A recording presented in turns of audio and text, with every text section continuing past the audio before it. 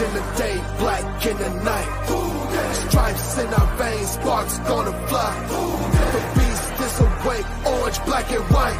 Cause when the jungle come alive, who day we ignite in Cincinnati, we gon' rise in the jungle, we unite in dripping orange and black and white. Who day when we fight, live and die in these streets. Wake up the beast, every game day is a feast. Time to bust it off the leash. In the jungle, dripping heat. Tigers strike the city streets. East side, stand up. West side, stand up. If you reppin', who day? Time to put your hands up. Bengals stripes, we in it. New day, new age, yeah, we get it. Cincinnati, jungle fitted. Who day in our house, we win it. Orange and black and white, we build it. Earn our stripes, you know we kill it. Bleed our colors, jungle dripping. Nasty, natty, yeah, we live it. Lit the crowd, get the city loud. Yeah, we feasting now. Fit the pounds, make the city howl. Now we beastin' now. Thunder through the tunnel, from the sideline to the huddle. Stripes be tatted on the jungle when we flex that who they muscle on them.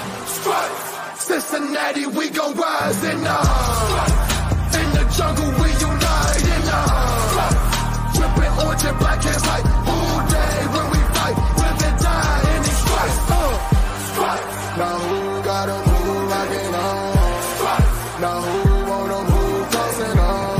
Stripes. Now who wanna move on? If you got stripes, then you let the city know you rock 'em. Yeah, we got 'em. Yeah, we fought 'em. Like that black and orange on bottle. Bingo bottle. Never stop it. To the beast and know 'em. Who ain't rockin' with the diamond stripes? Flossing on the ring. Cincinnati, she's our queen. We gon' show the world who king. Orange in the day, black in the night.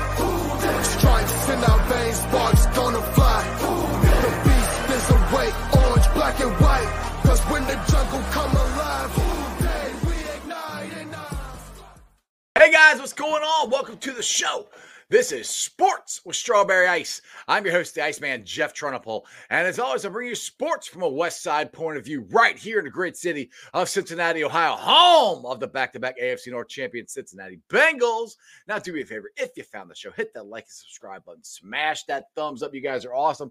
I'm up to 2,377 subscribers. As always, I appreciate every single one of you guys. If you're watching on Facebook or Twitter X, and you have yet to subscribe to my channel, please do so. Please go to the YouTube channel Sports with Strawberry Ice. Hit the subscription button, hit the bell for notification every time I go live.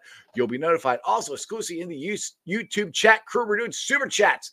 So if you got a question for Jay Morrison, Jay just put out an article like if the Bengals lose in Arizona, is the season over? If you want to answer that here, give me a super chat. Or if you just want to ask Jay a question, or we got Joe Farsi we're from Bengals. If you want to give him a shout out, give me a super chat. I would greatly appreciate it. And as always, I'm coming to you live from this glorious place down here. It's the Ice Cave. And the Ice Cave is brought to you by T Properties. T Properties, quality housing for quality people. Check out the website at www.tpropertiesllc.com for all your rental property management needs and your rental needs. And you know what? I wear it almost every single day. I got the hat on today. I know he's hurt, but he's still the greatest quarterback in the league. His name's Joe Burrow. We call him Jackpot Joey. If you want any of the gear, the flags, the hat, the shirts, and that stuff, please go to jackpotjoey9.com. If you want any of the beer, it's out, but it's kind of sold out for places that I've seen. But if you go to Brink Brewery, I know they have some there. Just remember, portions of the proceed for all of this go to the Joe Burrow Foundation. We got more batches coming out. The beer will be back soon. If you can find it, go get it, because I went to 2 different places last week and couldn't find it at all. I was very disappointed. Anyway, what's up to everybody in the chat? We got Stranger, we got Brad, Greg's in there, Lindsay, and Cecil. I always mess your name up. Cecil? I think it's Cecil, like Cy Young. Anyway, let's get to the reason we're here, and that is to find out what Jay Morrison has to say. What's going on, Jay? Hey, Jeff. How are you doing? Good, man. Good. I want to bring in my second co-host here. If you guys don't know who he is, he's Joe Farsing. He's from the Riverfront Bengals. Make sure you guys go and subscribe to his channel. He's part of the Riverfront. It's the Riverfront channel. That's his channel. There's Joe. What's going on, Joe? Jeff, what is happening? Jay, how are you, sir? Good, Joe. Just enjoying another Tuesday day here in Cincinnati as the Bengals are 1-3. I'll get that right this time. So, Jay, where do we go from here? Can the Bengals bounce back from this horrific start that we've had? What's your thoughts? Can they? Yeah, of course. I mean, this is. I don't think it's lip service. You talk to the guys in the locker room, and there's this quiet confidence that they're disappointed, yes, but they have no doubt that they're going to get it figured out and get it turned around. And sometimes if you have a team that they had a few down years and they go out and they buy new pieces and they get the new draft picks in, and then the optimism is high and it just doesn't work out, it can fall apart faster because maybe they don't think they're as good as what they thought. Right. But this is different. I mean, they've been there. They've done it. They've proved it. They've been to back-to-back AFC Championship games, been to a Super Bowl, back-to-back titles. That the core is still in place. Yes, they lost some key pieces, but these guys know. And it's not that they've just done it at the end of the year. They've been through this slow start thing before too. So 1-3, obviously not ideal. Not just the record, but what is happening on the field to lead to 1-3. Right. Not ideal.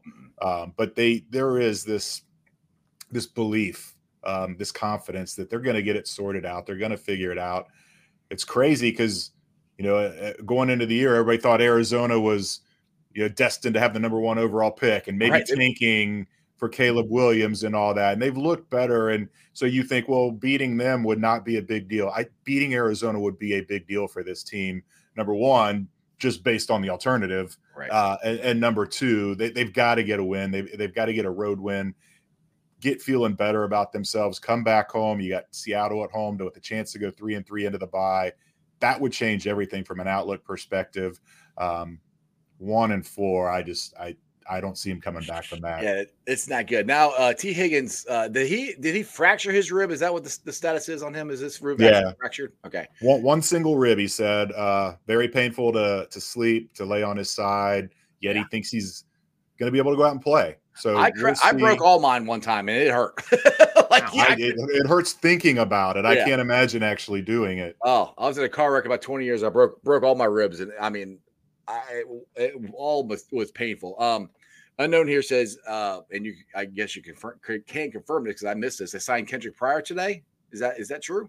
Yeah, they signed him to the practice squad. So they waived Reed Sinnett, the quarterback that they signed in a pinch when they weren't sure what was going to happen with Burrow ahead of the Rams Monday night game. They waived him off the practice squad, and so they had the opening, and they got Kendrick Pryor, who they signed as an undrafted free agent last year. After the draft, were really high on him. And the intent was they cut him on cut down day, and the intent was to bring him back on the practice squad. And I was actually talking to him in the locker room, him and Kwame Lassiter, the other undrafted rookie free agent. And someone came up and said, "Hey, you need to come with me. The Jaguars just signed you." And he's like, "What the?" And so, Zach Taylor's brother, Press Taylor, the offense coordinator down in Jacksonville, they signed Kendrick away. He didn't play a lot last year. To be honest, I'm not sure when they waived him, but he was available, and they went and got him, and he'll be on the Bengals practice squad. Kwame Lassiter is still there. So I don't think that shows any concern on T's short-term future, but you do need more depth there just in case. Because, even if T tries to go out and gut through it, if he takes one shot in that rib, it might cost him a week or two after that. It's going to hurt. All right, Joe, what do you got? I was going to say my major concern and issue, how many weeks was it before week 1 that Burrow injured his calf? Was it 5 weeks? So right about 5 weeks from injury to return to practice was 5 weeks, and then he had another week and a half to before week 1 happened. So they knew the limitations that he was under. Like they knew what he was able and what he was unable to do. And what kind of frustrates me on my end, and I guess not being an insider, not knowing the inner workings of what's going on with between Callahan, pitcher, Zach, and Joe. They didn't adjust. It doesn't seem like they've made any adjustments to the offense to compensate for his lack of mobility. Joe has the complete, he's got keys to the entire offense. He's going to want to throw the ball 80 times a game because that's just what he wants to do. But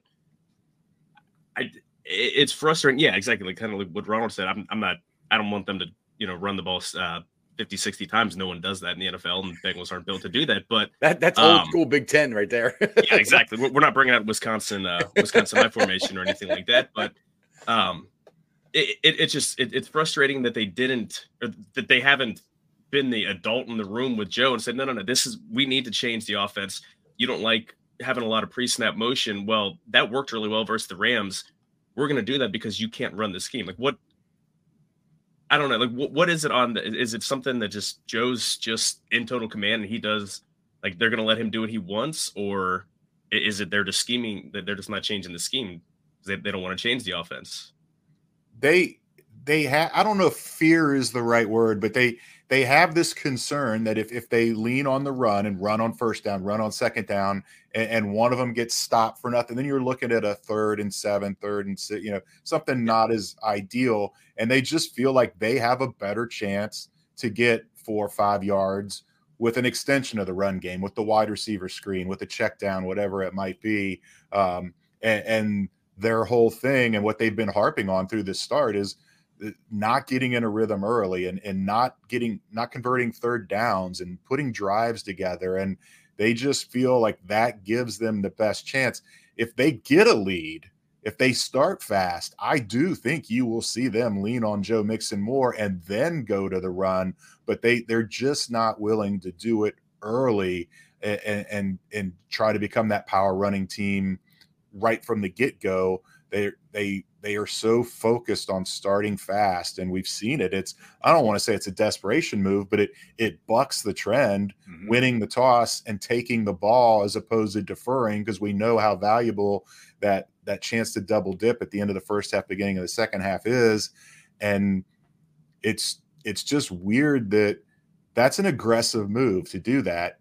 And yet both times they've done it, they've ended up being conservative at the end of those first drives, trying to kick a 56-yard field goal on 4th and 3 against the Rams, and it misses. And then 4th and goal from the 3 at Tennessee, kicking a field goal when even if you go for it and don't get it, you make Tennessee go 97 yards. So it's just, I don't know. It just seems like there's mixed messages from what they want to do. And, but I do think that that's the key to them running the ball more, is for that to be a second half thing, to get a lead and then work the clock that way. I don't think they're ever going to come out with a game plan just to pound the defense. Right. I mean, we've seen them run. I mean, I remember it was 2 years ago, the Vegas game.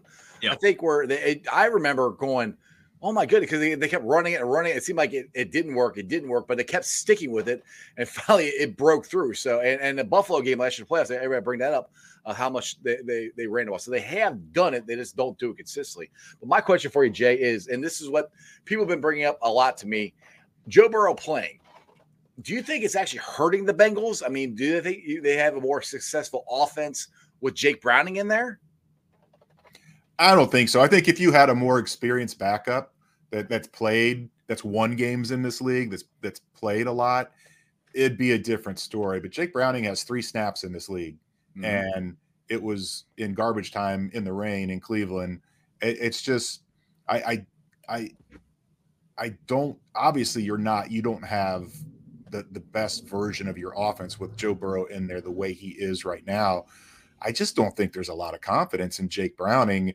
He had that competition in training camp with Trevor Siemian, and it's not like he went out and won that. He kind of won it by default. I mean, neither I was there with you. He didn't look very good. Yeah, and he did look better in practice than he did in the games. And true. And a lot of the fans don't see. I know, Jeff, you saw it. You were down there a lot. Right. That in practice, he's throwing to Jamar Chase and T. Higgins and Tyler Boyd. In the games, he wasn't. He didn't have the first team O-line. He didn't have those receivers. So it was a totally different picture there. But yeah, it's just something that if they had a more experienced backup, I could see them doing that. But when it's Jake Browning, it's going to be Joe Burrow or bust. The next question people will say is, well, throw AJ McCarron in there now. He's got playoffs. Soon. Yeah, that's what I keep saying too. Like they just signed him. I don't see them throwing him out there. But I've got that come back too. I said if they had AJ in the preseason and everything, then I think AJ would be our backup. But right now he's only been here for a week and a half, 2 weeks maybe. Yeah, he came in the what was it, the Saturday before the Monday night game. Right. Yeah. So And yeah, some we're people talking 10 days. and some people were telling me, "Oh, we should start him now." I'm like, they just signed him. I'm like, they're Yeah. not gonna When play was him the now. last time he faced NFL speed on the defense? I mean, he's been playing in the USFL. That's not the same thing as going out and facing the Pittsburgh Steelers defense or or anything like that. I mean, it's Right. And it he doesn't was, have I want to say 19 or 20 was, and It was he's Buffalo, still, wasn't it? he is not, I don't know that he has a start in the league since he left Cincinnati, since Since that the year, meltdown, since he yeah. felt, since the meltdown at Paul Brown. Hey, we don't have to bring that back up again. All right. PTSD. This was a question I want to get to, but Dustin put it up pretty well, so I want to read his. Jay, with the investment in the O-line, do you think the front office is shocked by the lack of success they are having? If they don't see improvement because of the investment, do you see a change in staff on the O-line? So I guess he means Frank Pollock. That's what I'm assuming. Yeah, Frank Pollock. Yeah. Nah, I don't think so. I mean, I guess anything's on the table if it all falls apart and they would blow things up. I just don't. That's just not the way this organization operates. Frank has enough skins on the wall in this league. He is a quality offensive line coach, and they've got guys. It's not just the Zach and the play callers trying to figure out how to operate with Joe Burrow, this version of Joe Burrow. The O-line has to do it as well. And it hasn't been great, but I don't think it's been as bad as people think, because there's a lot of those pressures Joe would easily escape if it was normal. And it's just he's I don't know if he's not able or not willing. And by willing, I don't mean he doesn't want to do what's best for the team. I mean, the whole thing with this is there's that concern that it could tweak at any minute. And every time he escapes the pocket, every time he takes off running, there's got to be a little bit of trepidation there. Like, what is this the time I'm going to feel it? And then you reset the clock. And so I think that's why I think when you watch him, when he does leave the pocket, he's not limping. He doesn't look compromised. When you see him at practice, he's jogging and running, and he looks fine. I think it's just that fear. And it's almost like the bye week is the finish line. They're just trying to get to that. And then you get the all that time off and then feel like it's really, really healed. But yeah, the O-line, I think, is, you look at those guys there, all the starts they have in the league with the ones they brought in recently. And even Jonah here, Cordell is still a bit of a work in progress, but it's like everything else. It's early in the season. They're still trying to mesh. And I don't see Frank's head rolling as a result of what we've seen so far. If it gets worse and continues throughout the season, then we might have a different discussion. I got two thoughts on what you just said there. And I agree with you about Joe. And what I think happened to Joe when he was, if you remember, Jay, the last drive of the Baltimore game, Joe was running. He was going out. That was the most he's moved in any game. And that's the one he was hurtling guys. Yes. And that's the one. Yeah. And that's the one he hurt it on. So I think he was feeling really good. Like, all right, this is cool. Yeah. I'm back. And then bam, he tweaked it again. So I think in the back of his head, he's like, it might feel pretty good because, like I said, we've been down there. I've seen him run. He's not limping. He's running. I've seen him do it. He looks fine. But in the back of his head, like you said, he does not want to aggravate it again. So I think that's in the back of his head too, that he's not confident in what he can do because of what happened in Baltimore. Now, the other thing I want to say about the offensive line, and I'm kind of curious what you think about this, when you are down 3 touchdowns and you have a quarterback you can't move, and the defense knows you're going to try to throw the ball and get it out quick, and they're going to send the house over and over and over again and bring more guys than you can block. What offensive line can stop that consistently? Because Joe can't move. He's going to stand there, and they're going to bring more guys than you can block. That's what's happened a lot in Tennessee. I mean, am I wrong in my statement there, Jay, or what do you think? No, I mean, they blitzed a lot, and everything that all the blitzes they brought were up the middle, and because they know that Joe can't escape can't move to either side. And even if you bring a blitz off the edge, you don't have to run away from it. You can step up, just take a step or two forward up in the pocket and make the throw. So it was almost like their game plan in the playoff game where everything was up the middle, try to affect Joe that way. I think there was 9 blitzes, if I remember right. 8 of them, 7, they brought 1 extra guy. I know there was 1 0 blitz where they brought 7.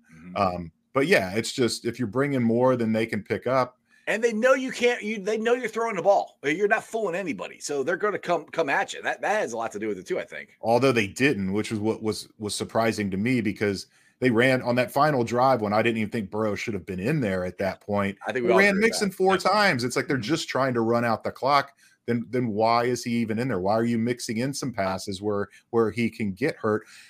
Not just get him hurt, but you think that would be a good chance to get Jake Browning some snaps and to read some defenses and see what he can actually do in a semi-real situation, as opposed to the 3 meaningless snaps in Cleveland. So that's what really puzzled me in Tennessee. Not the fact that they're still going with Joe Burrow, but the fact that they kept him in for the duration. Well, and what was more confusing about that is he pulled Joe in the Browns game. So I mean, he did it before. I don't know if he just forgot or what, because they weren't going with any sense of urgency. They weren't trying to throw the ball down the field all the time. They were running it. So like I said, that's one that puzzled me, is why Joe was still in there when, like I said, in the Browns game, he did pull him. So, well, Cleveland was bad footing and it was raining, and so I think there's a little bit of worry in the back of the mind that he could slip and something could happen. The ideal weather, well, not ideal, it was pretty hot and humid, but there was no chance. And Tennessee went to turf now, which I didn't even notice at first. It just looked like nice manicured grass. I don't even think I even knew that. Yeah, someone pointed it out that it was turf, and then after the game, they were watering it. And I've never seen artificial turf watered before. But are they watering? I have no idea. I don't know if it's like to cool off the rubber pellets, or I don't know, because it was really hot. Oh yeah, that's what I heard. It's this time of year. That's just not a good sign for the intelligence of people from the state of Tennessee. My question, and I understand everyone's frustration with the offensive line in general. Bengals have the 5th highest amount of dollars committed to the offensive line, and that's with Volson being a middle round pick in his second year of his rookie deal. And yeah, a lot of it, is Burrow not being able to escape. There was one sack that I know was credited to Orlando Brown. He ran the defensive end 9 yards, out of the pocket, but Burrow just couldn't step up in the pocket. I don't know if he couldn't. He didn't step up in the pocket or get rid of the ball. Yeah, exactly. And what frustrates me though is they knew they were going to blitz him the entire game, especially after when they started blitzing, how successful they were. Drew Sample is, say what you want about PFF stats, he is the number 1 graded pass blocking tight end in the league. He played so many fewer snaps this past week than he did against the Rams. And if they're blitzing and blitzing and blitzing, why don't you bring in your good pass blocking tight end and keep him in, not necessarily max protect, but bring in the extra blocker. And, they've lined him up in the backfield as a fullback before. And if they're coming up the middle, again, I don't understand it. If I remember right, 7 of the 9 blitzes were on 1st and 2nd down. And when you see Sample was in there, is on 3rd down because Joe Mixon can't pass pro. And so they've been stuck putting Sample in the backfield as kind of their last resort. And that's a big part of the offense that's lacking, because last year you had Samaje, who was so good at that. And there was either checkdowns to Samaje or to Hayden Hurst. And those guys break 1 tackle and it's 8, 9, 10 yards. Drew Sample's not giving you that. And so I do think that was a big part of it, is why that Drew was not in on the early downs. They like that option of checking down to Mixon a little bit more. And he did have a really nice one. I think they lost 3 yards on a 1st down. So they throw a check down to Mixon on 2nd and 3, and he gets him 9, gets him in 3rd and 4 and manageable. And but it's just, I don't know if they've lost total confidence in Travion Williams and Chris Evans, because I think those guys could make plays as receivers too if the blitz gets picked up and he could check it down to them. And there's just this, I don't know, part of Joe's, I don't want to say superpower, but what makes Joe Joe is his mind and his ability to read things and see them before they happen and get to the right read that he needs to. So their thinking is, even if the other team's blitzing, he's going to hit the hot read and the blitz is going to be not such a factor. But now you're seeing, whereas before teams were kind of playing back off of the receivers, now they're up on them and pressing them, and those quick hot reads aren't there. It takes more time for them to get open and get into their routes. So it's all working together, and it's a lot to figure out. I don't know. I don't know if we see a new sort of game plan at Arizona, or if we see more of the same and they just try to fall back on what the key word's been all week, and that's execute. They feel like they have the right plays called. It's just you don't have all 11 guys working in sync, and they're not executing the plays. I don't know if that's coach speak or player speak, or if there's some truth to that, but that's what they have been leaning on through this poor start. Now, one thing that's been more concerning to me, well, I won't say more concerning, but as concerning to me this year has been the defensive play. DJ Reader came out and said that they were missing too many tackles. And correct me if I'm wrong, because everybody knows Jay's got stats. But did they miss 27 tackles? Am I right on that? Is that what they're credited with, somewhere around there? On Sunday, Lou credited him with 12 missed tackles. Oh, 12. Okay. Sport Radar had him with 8. And it was an aberration.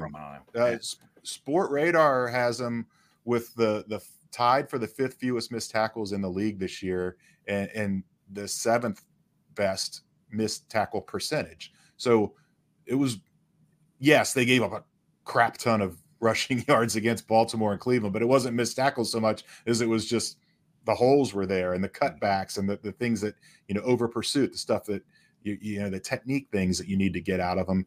That was really a weird performance with the missed tackles. Weird in the sense that you don't see it from the Bengals a lot. Not weird in the fact that it was Derrick Henry doing the breaking of the tackles, because he makes a lot of teams miss. Well, it's the first time that he got us in 2 years. They've done a pretty good job of shutting Henry down. And my son said this when we were getting ready to watch the game. He goes, I was like, yeah, I was confident we're going to win this. We beat the last 2 years. He goes, yeah, we've been the last 2 years. They're due. They're pissed. And I think they were pissed. And I think they were tired of losing to us. And they came out, guns a-blazing to come after us. Now, I know you have you got to get out of here soon, but I do want to plug your article you have. They said if the Bengals lose in Arizona, is the playoffs over? I think it is. Like, if they lose in Arizona, and I'm as optimistic of a Bengals fan as is out here, but we can't be 1-4. No, and just on the surface of it, but you look at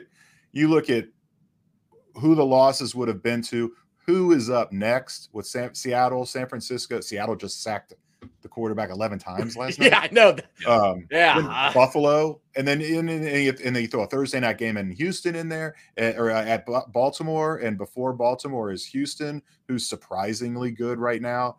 It's just, this was supposed to be the easy part of the schedule, and you go 1-4 through this.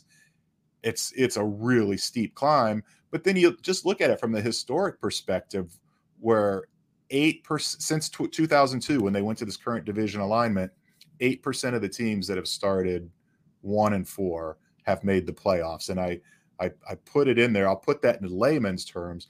Go grab a 12-pack of that beer you have behind you, shake up one of them, and then lay out the 12 and let a buddy open one and see if he can open the one that's been shaken up. Right. That's what 8% looks like. That is, it's just not a good, those are not good odds. And so that 8% comes out to 9 teams that have done it. And only one of those teams, when they went 1-4, had 2 of those 4 losses be by more than 20 points. And the Bengals already have 2 of them, with the Cleveland loss and the Tennessee loss. So even the teams that start 1-4 aren't getting embarrassed on multiple weeks. And so it's just, everything adds up to say that this, I know people want to lean back on, they've been here, they've done that, but I just don't see a path back from 1-4, not in the AFC where everybody is so strong. And we're talking about making the playoffs. How many Bengal fans are going to be happy if they make the playoffs and lose in the first round? So right. Just to nobody's happy at all.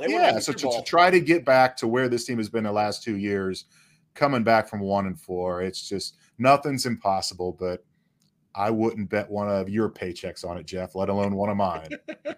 So what? Okay, So we're all being doom and gloom. I mean, we got to remember last year, and we're not trying to fall back on last year, but that's the earliest season we have. We won 10 in a row, and we start out 0-2, and I think the percentage of them making a playoff after starting out 0-2 was not very good.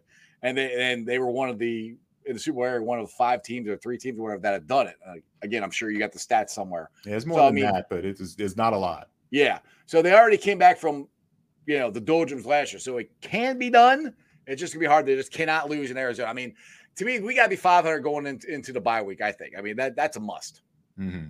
Yeah, and that's you lose to Arizona, and then all of a sudden, I think some confidence does get shaken, and then you're really on edge playing the Seahawks, and you can't play this game that way. Right. And the complete opposite. You go out there, you beat Arizona, you take a little bit of a breath, feel loose, relaxed. You're playing at home where you play well.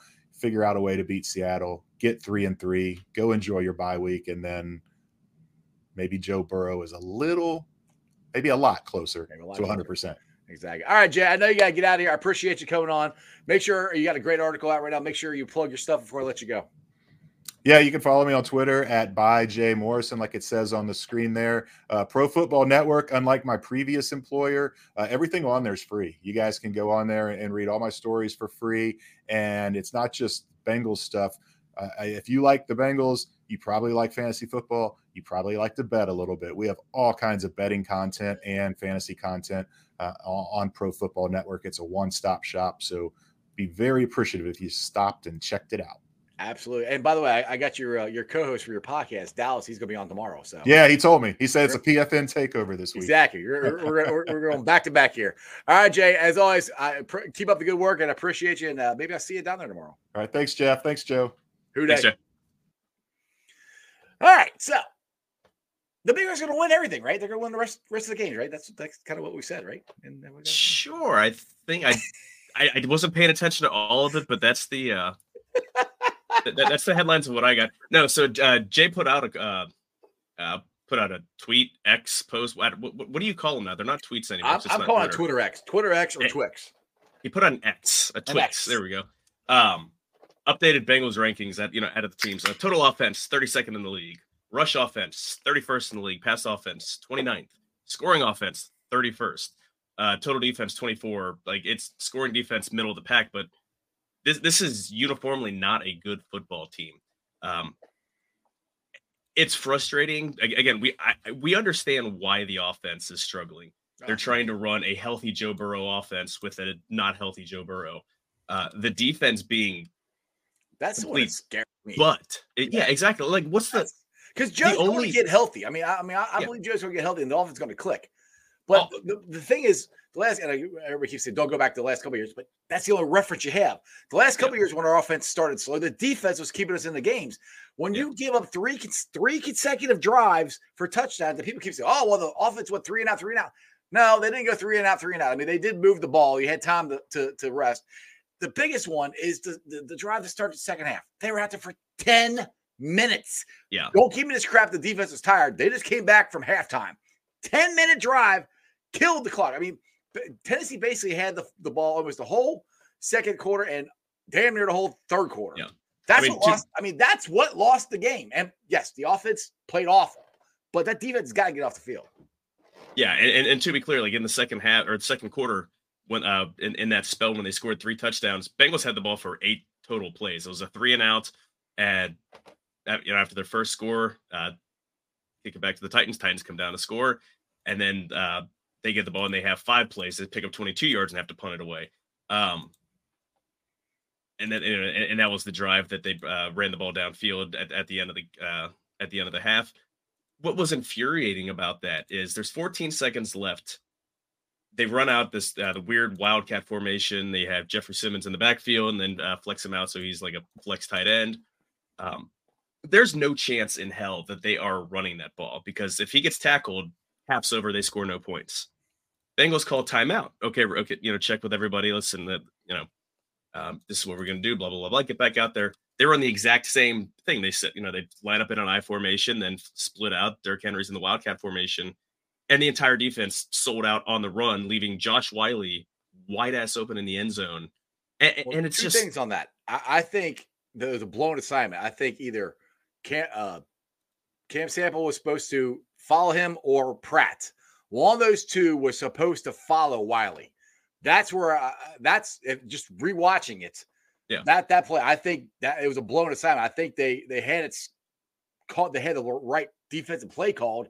They just didn't execute. Now I'm not an expert. I don't know, but from watching it again, if you watch the Wiley come out, he goes right past both of them, and then both of them kind of look at each other like, "I thought you had him. I thought you had him," and neither one of them had him. And that's what's frustrating. Yes, and that's what's frustrating because they literally just went to the sideline to talk about that, how to game plan for that. But that's is that coaching or is that the player just screwing up? Well, ultimately it's a chicken or an egg thing. I mean, why why is the offense struggling? Is it because Burrow is unable to do it, or is it because they're not crafting the game plan to be able to help Burrow, a hobbled Burrow? So I mean, it's a team issue. I mean, the coaches can only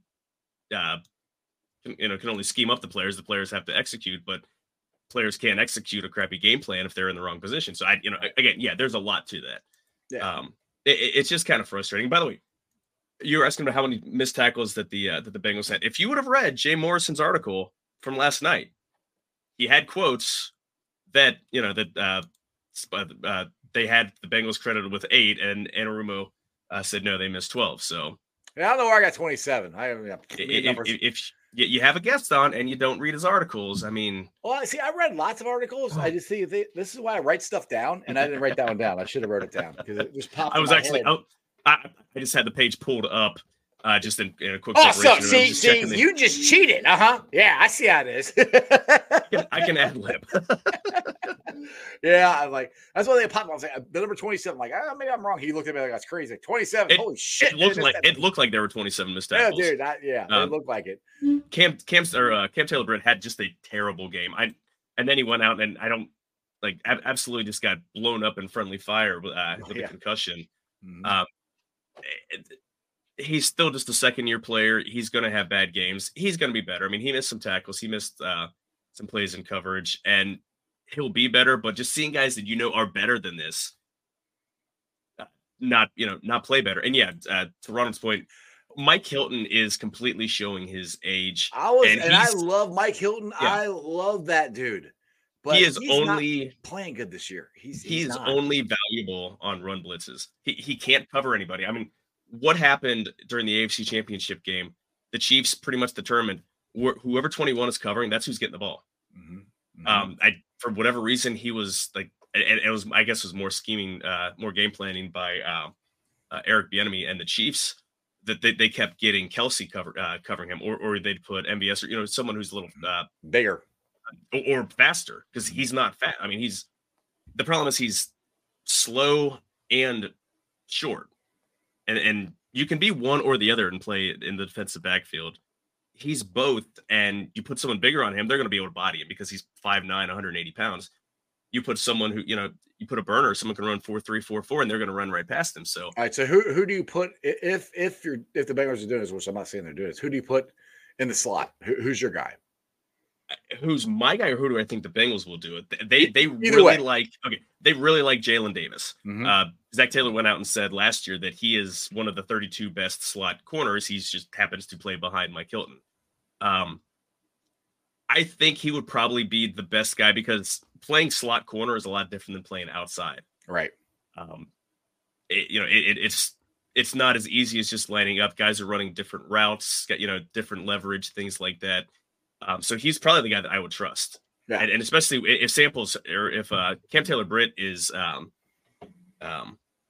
if Cam Taylor Britt's legitimately out, he's the only guy they have left because Juan Drago is, DJ Turner is going to be playing the outside, taking Cam Taylor Britt's spot. So, which I wish I would ask Jay that. I haven't heard anything about Cam Taylor Britt's concussion, if he's out of concussion protocol or. Yeah, I mean that's something that wouldn't come out till later in the week anyway. So I don't know if he'd even have much on it. Yeah. So it's just frustrating because this is a team. I mean, it's not even that they were sold. The Bengals went out and said that this is a Super Bowl team. No, this was a Super Bowl team 2 years ago. This was 2 plays away from being a Super Bowl team last year, and they just looked terrible. And like in all facets, although Brad Robbins, he had a good game. He had 5 kicks, averaged over 50 yards a punt. So I'm cool with that. Ronald likes us now. Ronald is just trolling. He's bored, has nothing to do. Nothing better to do. He's just making some of the weirdest off the wall comments. So, but I mean, it's frustrating because again, these are things that like it's not just because Burrow is hurt. It's, I mean, even on offense, Bengals have 5 drop passes from the best receiving, the quote best receiving core. Mm-hmm. I really think T. Higgins, the contract issue has messed him up. I mean, the same reason, same thing happened to Jesse Bates. Exactly. Yeah. Same agent. And that's David Mulligata. I mean, he's a fantastic agent because he gets his players paid. He's an absolute nightmare to deal with from a team standpoint. I wonder if he's putting pressure on the players themselves. Like there's something you got to go out there. You got to ball. You got to make this. This got to be your best season. You want the money. I'm not saying he's doing it. I have no idea, but or whether he's even saying it. I mean, the fact that he won't like he's impossible to negotiate. To try to extend with your current team. That puts the pressure on the player. I don't think he wants to extend. I think he wants to get his players to free agency. That's what his goal is. And then because that way. Yeah, he can re-sign with the Bengals, but the Bengals are bidding against the other 31 teams, and there's no discount. The problem is this year, he's not going to make as much money. I mean, I can tell you right now, because he's injured, because he had, they're going to franchise him. I mean, if they don't, he'll get franchised. Him. So he's not going anywhere. He's going to be with the Bengals next year. Right. Well, maybe. I mean, it depends on where they end up. They could end up in the top 3 of the draft. And hush, we're not there yet. I'm not ready to go there yet, Joe. Draft Marvin Harrison Jr. and then. We'll tag T and we'll trade him we'll trade him away. No. But yeah, I mean, he's going to make his money next year, but this is, I don't know. It's frustrating to, the best word is just frustrating. I don't know. I don't have answers. I want Joe Burrow to stand back there and I want to see all this crazy motion from the offense. I want Jamar Chase moved all over. Well, I was crazy, but we saw motion on the Monday night game. And it worked well. The second half, the ball was moving. Yeah, it's not the same offense of Burrow, hitting the deep passes and intermediate, but it was successful. Right. I know they had the interview with Brian Callahan after that game to where he said it's a more complex thing. Burrow likes having the chess pieces set up so he can survey everything. But this isn't Joe Burrow. This is Bo Juro. Like Bo Juro.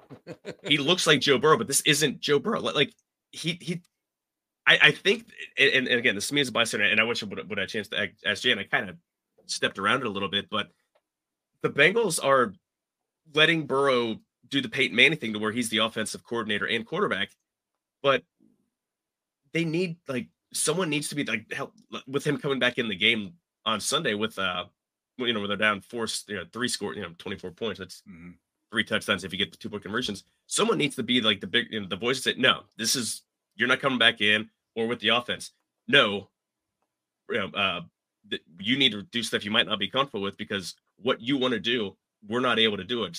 We're not executing. We need to try something different. And I don't know if Taylor has the spine. I mean, makes him spineless. That's too harsh. Maybe that's the case. I don't think so. But well, the thing is, too, I'll put it this way. And Kat brought this up on yesterday's show, and I agree with him on this. Joe needs reps. Joe does better with the more reps he gets. Yeah. And the only reps he's gotten have been ones in the game. Now, I don't think that's an excuse to keep him out there when you're down by 3 touchdowns. I think they should have pulled him. But oh god, yeah. I mean, I know that's Joe's thinking. I gotta get out there. I gotta get reps. I gotta get better because that's the way he gets better is reps. So I know that's why Joe wanted to go back there. I guarantee you that. Now, I will get to Dustin's here. Now, I wondered this myself. Yeah. Okay.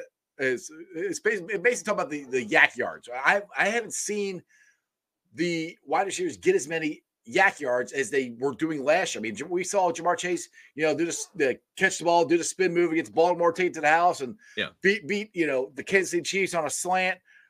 Where is that? And that's what another thing that's more concerning to me too is even Jamar's hasn't broke one really. I mean, he's made great catches and stuff, but he hasn't really broke one.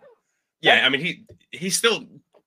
No one ever brings Jamar. Like the first tackler never brings Jamar down, no matter what. I mean, you watch even just a simple bubble screen or something to where he's snowed underneath, and that first guy isn't getting him down. Mm-hmm. So it's not like it's still there. I think after the first game, and especially by halftime of the Baltimore game, teams realized they can pack their defense in. Like, they don't have to worry about the intermediate and deep passes. Because he can't throw it deep. Right. Exactly. And when he does, his accuracy is off. So the yard after catch is nothing, because everyone is so compact that there's just not the space to do it. That's why it was available in 2021, because they're so worried about the deep ball. They had safeties playing super deep. I mean, the linebackers were even getting good depth. So you get something underneath, and there's room, there's space to be able to open field, to be able to make a move and be able to race someone to the house. Now, I'll bring this up too. And this is one thing that Corey Dillon brought up on the show yesterday. And I've often wondered this. And when Corey said the pressure of when you get that big contract, and Corey's like, I know from experience. He goes, I didn't get Joe Burrow money. He goes, but the pressure of that contract, he goes, that's real. So, and Joe don't doubt that one bit. Yeah, just think in Joe's mind. He's got the pressure of the contract. I got to go out there and show that no, he's worth the money, but, I'm prove I'm I'll say I'm worth the money, but also he's got the weight of the world on his shoulders to try to get this team to the Super Bowl for the second time, and he's hurt and he's trying to not aggravate. So in my mind, like, all that stuff is, how much of all that stuff is going on in his brain while he's trying to break down the coverage, and why he's trying to figure out where to go to ball with, and I don't want to move too much because I don't. Well, is that a little tug? Is that And that the people go, well, that's why he needs to sit. Okay. But my caveat to that is he sat for 5 weeks. Yeah. And he injured himself at the end of the second game. Yeah. So there's no guarantee that if he sits a week or two, or sits and comes back into the bike, that he won't re-aggravate it. That's my whole thing. But bottom line, Joe's got to play better. They've got to figure this out. They've got to scheme stuff better. They've got to figure this out. And I'm to the point where, we're 1-3. What the hell they got to lose? And that's where I'm hoping that's the mentality they have going into this game against Arizona. What they got to lose? All right, they lose the game. All right, we're 1-4.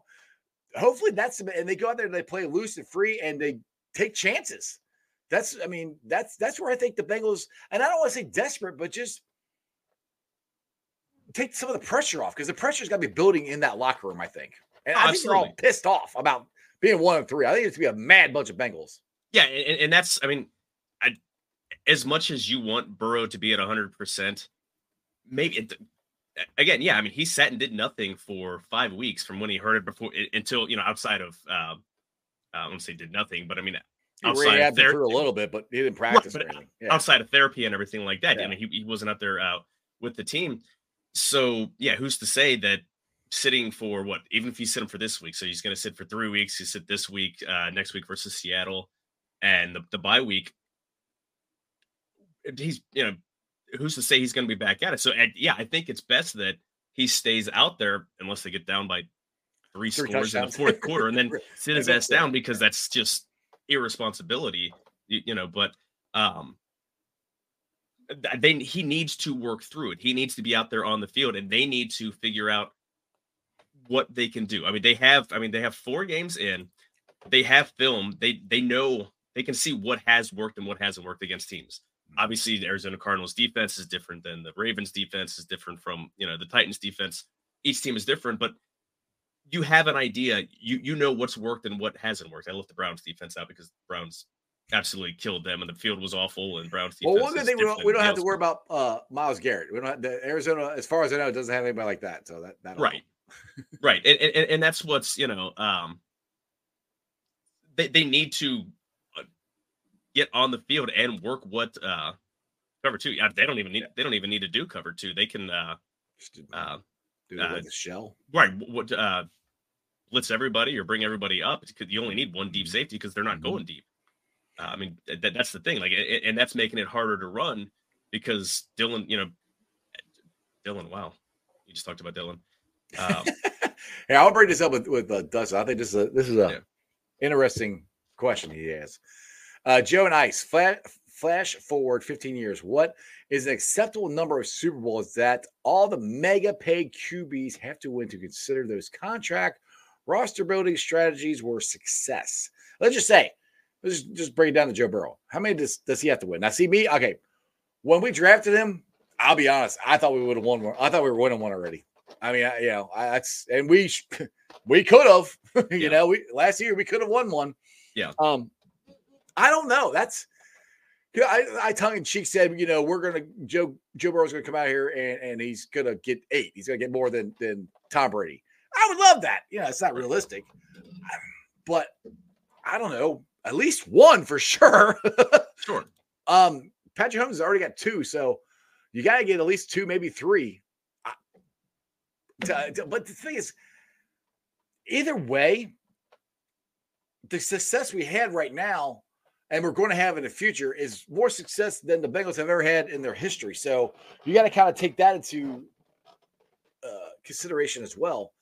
And that's where this fan base is at. Our expectations are up here, So like Jay said, if we go to the playoffs and we lose in the first round, he said, are any Bengals fans going to be happy? No, we're all going to be pissed because we want to win the Super Bowl. That's why everybody's so freaking mad now, which I get. I understand that. Trust me, I was screaming and hollering Sunday. I'm like, I could not do a show or anything on Sunday because I was a crazy man. I was so upset with what was going on. Our expectations are so freaking high, but that's what you get when you have a caliber team that we have. That's where I get my hope that we can pull ourselves out of this.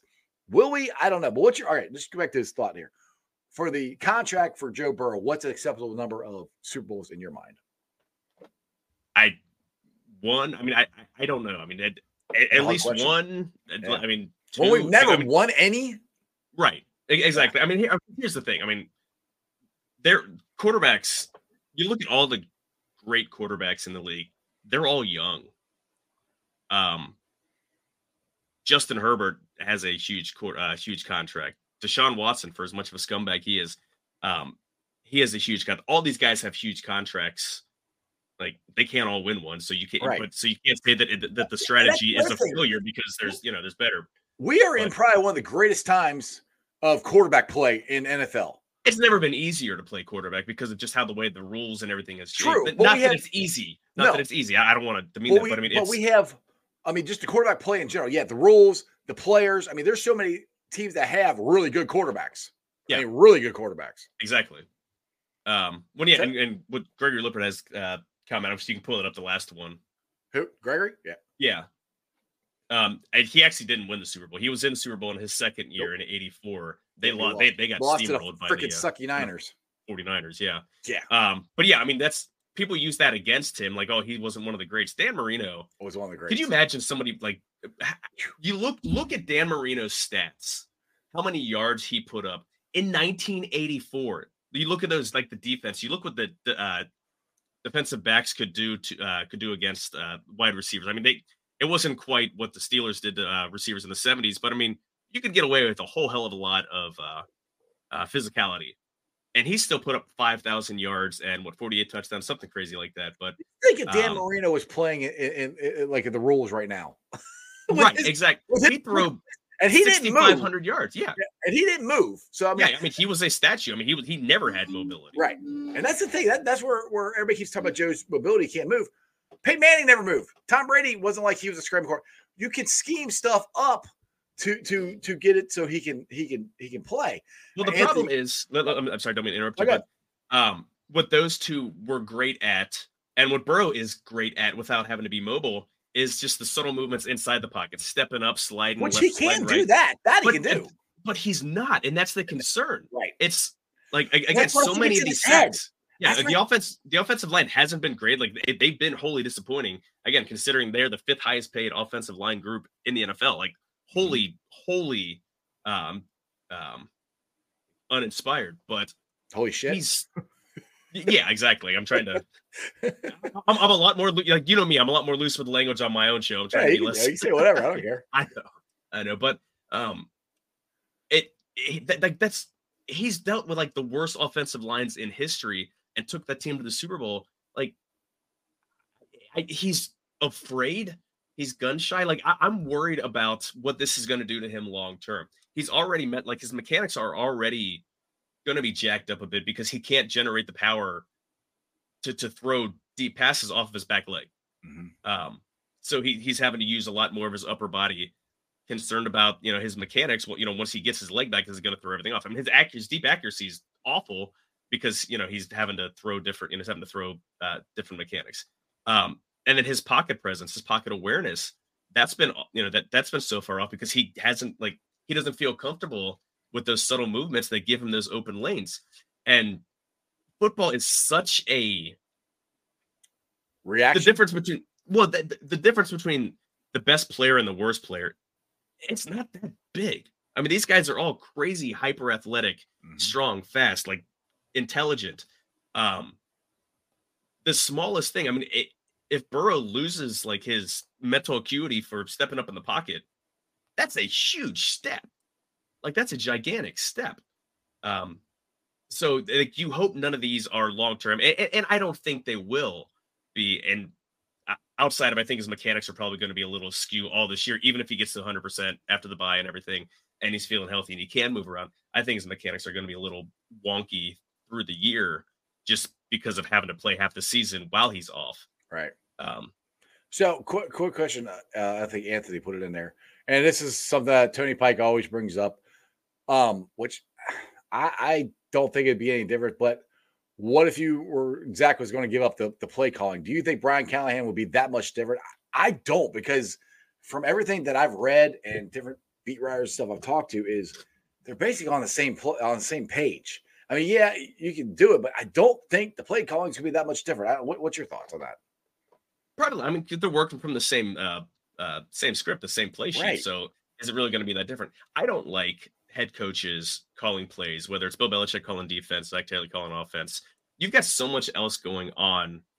It's, you've got Brian Callahan up in the booth watching everything. I would rather that guy who's getting paid a lot of money, like, let him call. First of all, I think that's cost Brian Callahan a head coaching job because he isn't calling plays. But Eric Bieniemy called plays and he can't get one, which still boggles my mind. I don't know. Yeah, I don't understand that to save my life. Why that guy's not a head coach by now? Marvin Lewis. I mean, that's the exact same crap that happened to Marvin Lewis 20 some odd years ago for the Bengals hired him. Exactly. He actually very symmetrically had to leave his longtime job as a coordinator at one job and go to Washington for a year. I mean, I bet you Bieniemy gets a job, because he's got the creativity that they put into it. So he might get that Washington job. Yeah. The creativity that they've shown, and they've got a much less talented roster than the Bengals, but they're using creativity. Bengals have zero creativity, and they've done this before in 2021. They are actually multiple times, like last year, and they've done it like every year. They figure it out. Right. Scrap their, most of the time it's their run game, and they totally scrap the playbook. But they need to. They did that Monday. That's what I don't get. They did scheme stuff up. They did it differently Monday. Why didn't they do that Sunday? I have no idea. It's right. I obviously you're playing teams that have dominant interior defensive linemen, like Aaron Donald. Like Jeffrey Simmons isn't Aaron Donald, but he's not much different. Not bad. Like, he's not. Yeah, exactly. He's that very next tier after Aaron Donald, and right there with Chris Jones. So. Like, again, that work, keeping guys moving, you're more RPOs, like that stuff. Burrow needs to actually hand the ball off on RPOs so he's not throwing the ball 50 times. But that's the other thing is Mixon was going off. I mean, they've actually run the ball. They just aren't doing. They don't do it consistently enough. The problem is the efficiency. Mixon is getting 10 yards, he's getting 15 yards, and he's averaging 5 yards a pop, which is awesome. I mean, you're averaging 4.5 yards a pop. You're doing a great job. Right. But the problem is he's running for 15 yards and his average is 5. So what's happening in those next 2 runs? Yeah, I agree. Nothing. So you're only getting, only one of those runs is successful. Right. Where he's getting 12 yards. So he's getting 3 yards and nothing. So it's. Well, that's the thing. I bring it back. If you remember the Vegas game, I think it was 2021. Yeah. They similar thing where he would pop one, then he couldn't run, then they pop one. Yeah. And then the second half absolutely wore him down. And he ran all but over they kept with it. That's where people keep saying you got to run the ball. And I agree they got to run the ball. But the problem is when you're 3 touchdowns down, it's hard to run the ball. We got to get the lead. That's where I go back to the defense where they got to get off the freaking field. Yeah. Well, same thing last year against Carolina. Burrow only threw the ball 28 times. The Bengals ran the ball 39 times in that game for 241 and yards. they led from start to finish too. So, oh yeah, they boat raced and was 35-0 at halftime. Right. And again, I mean that Panthers team actually had they had some talent on defense, so it's not as if they were completely bereft. But I mean, the Bengals aren't going to be a run heavy team, but there's space to change the game plan and make it a little more run heavy. I haven't quite looked in, done a deep dive to see what Arizona does great and, doesn't do well, to see what they might be doing, but they need to try something, because it seems like every game outside of the Rams game, it's just trying the same thing and just doing the exact same, running the exact same script game after game. Like, it's not working. Burrow can't do this. Do what you did Monday. Right. Do what you did Monday.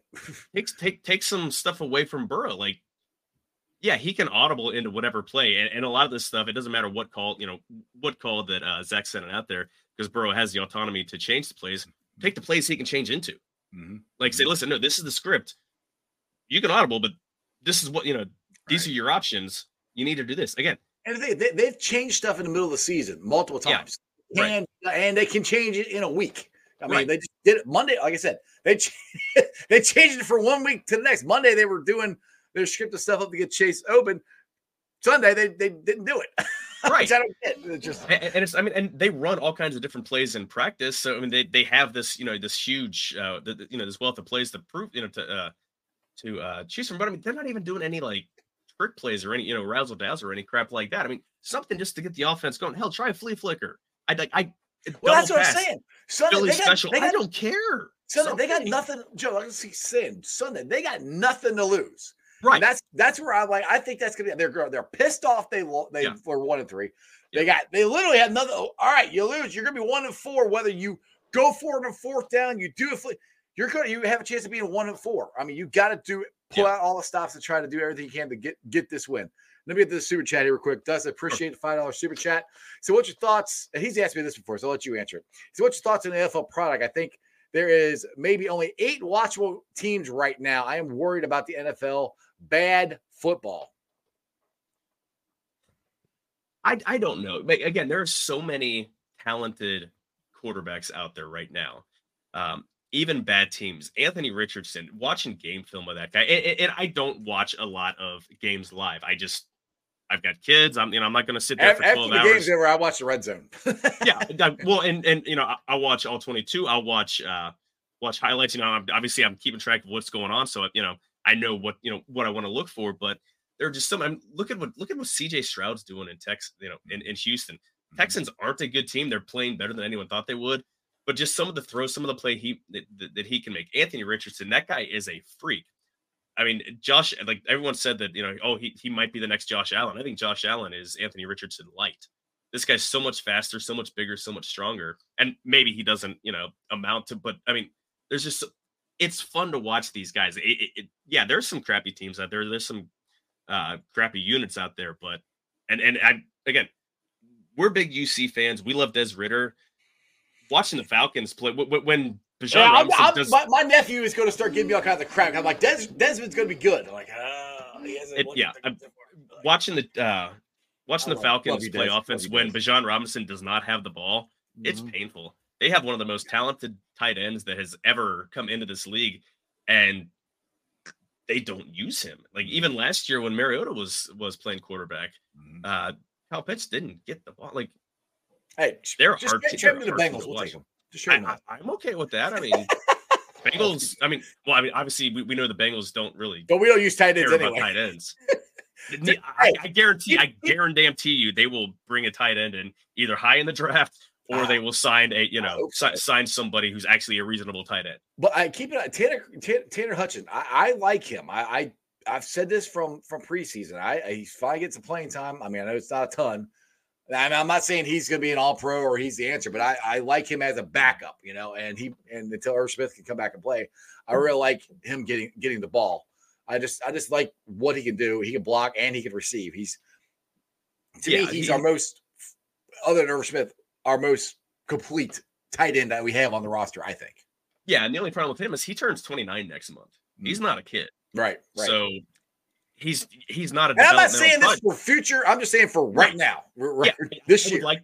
Right. I don't want to see Mitch Wilcox. I like Mitch Wilcox. Seems like an absolute awesome guy. I appreciate that he had perspective and handled the Pittsburgh game last year to where the team lost because he was forced into long snapping and obviously did poorly because he's not a long snapper. But he's not it. He's just a guy. He should not be getting meaningful reps. I would like to see Hudson, to get more reps right now. But again, he's, I don't know. I think they probably need to stick with Drew Sample and just keep him in. Honestly, he's right now. He's having his best year so far. He's the best. Again,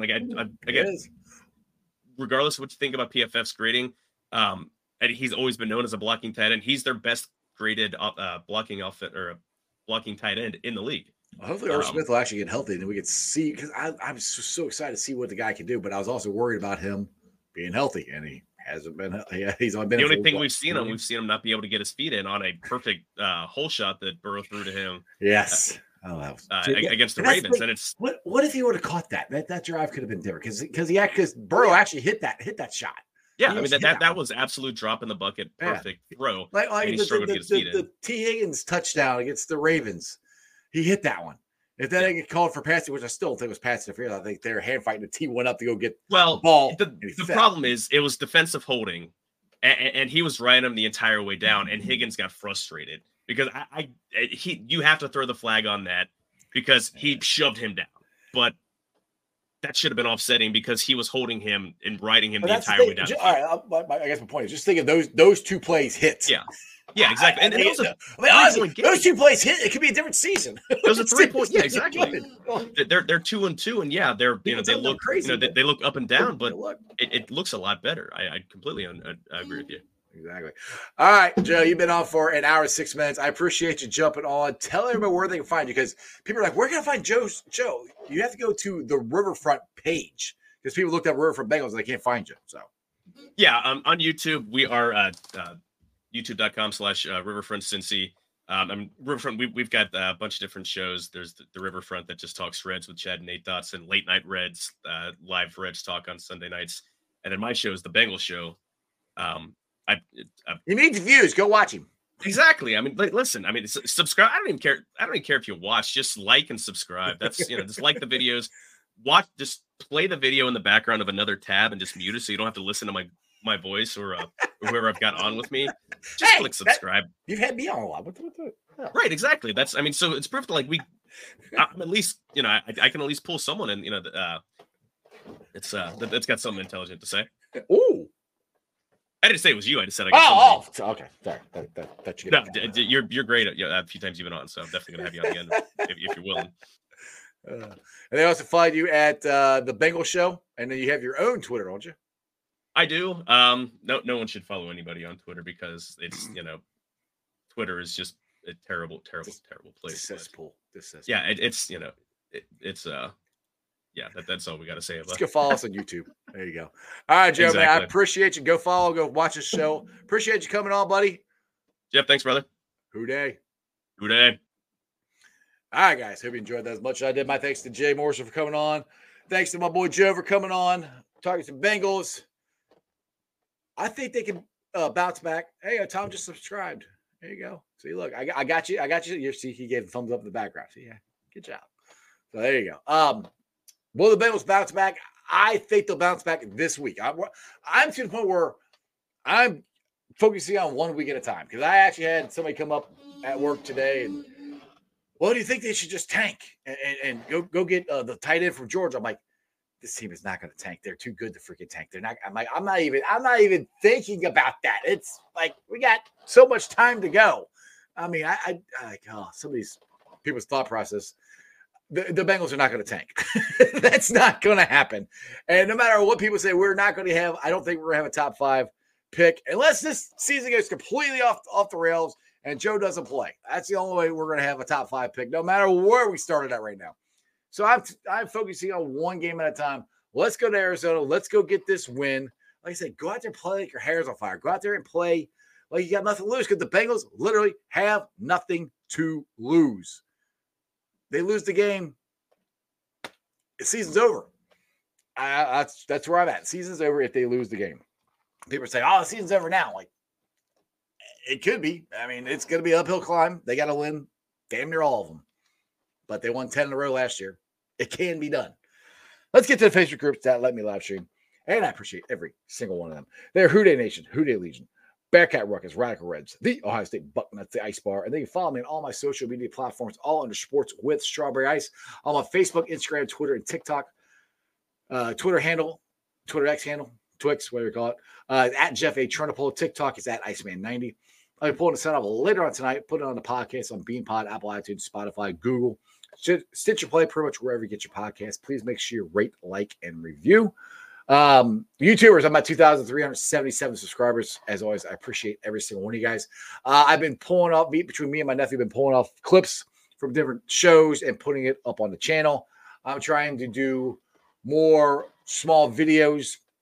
If I find a cool topic I want to do a video on during the day and I have time to do it, I'm trying to do that. So please make sure you subscribe to the channel and go through and click on the videos, check out the shorts, and all as always, be here at 5:30 to check out the live shows. Tomorrow, I will have Dallas on, who is Jay's podcast co-host. So we'll have him on tomorrow at 5:30. You guys have a wonderful day. I will see you tomorrow. And that's just sports, baby. See ya!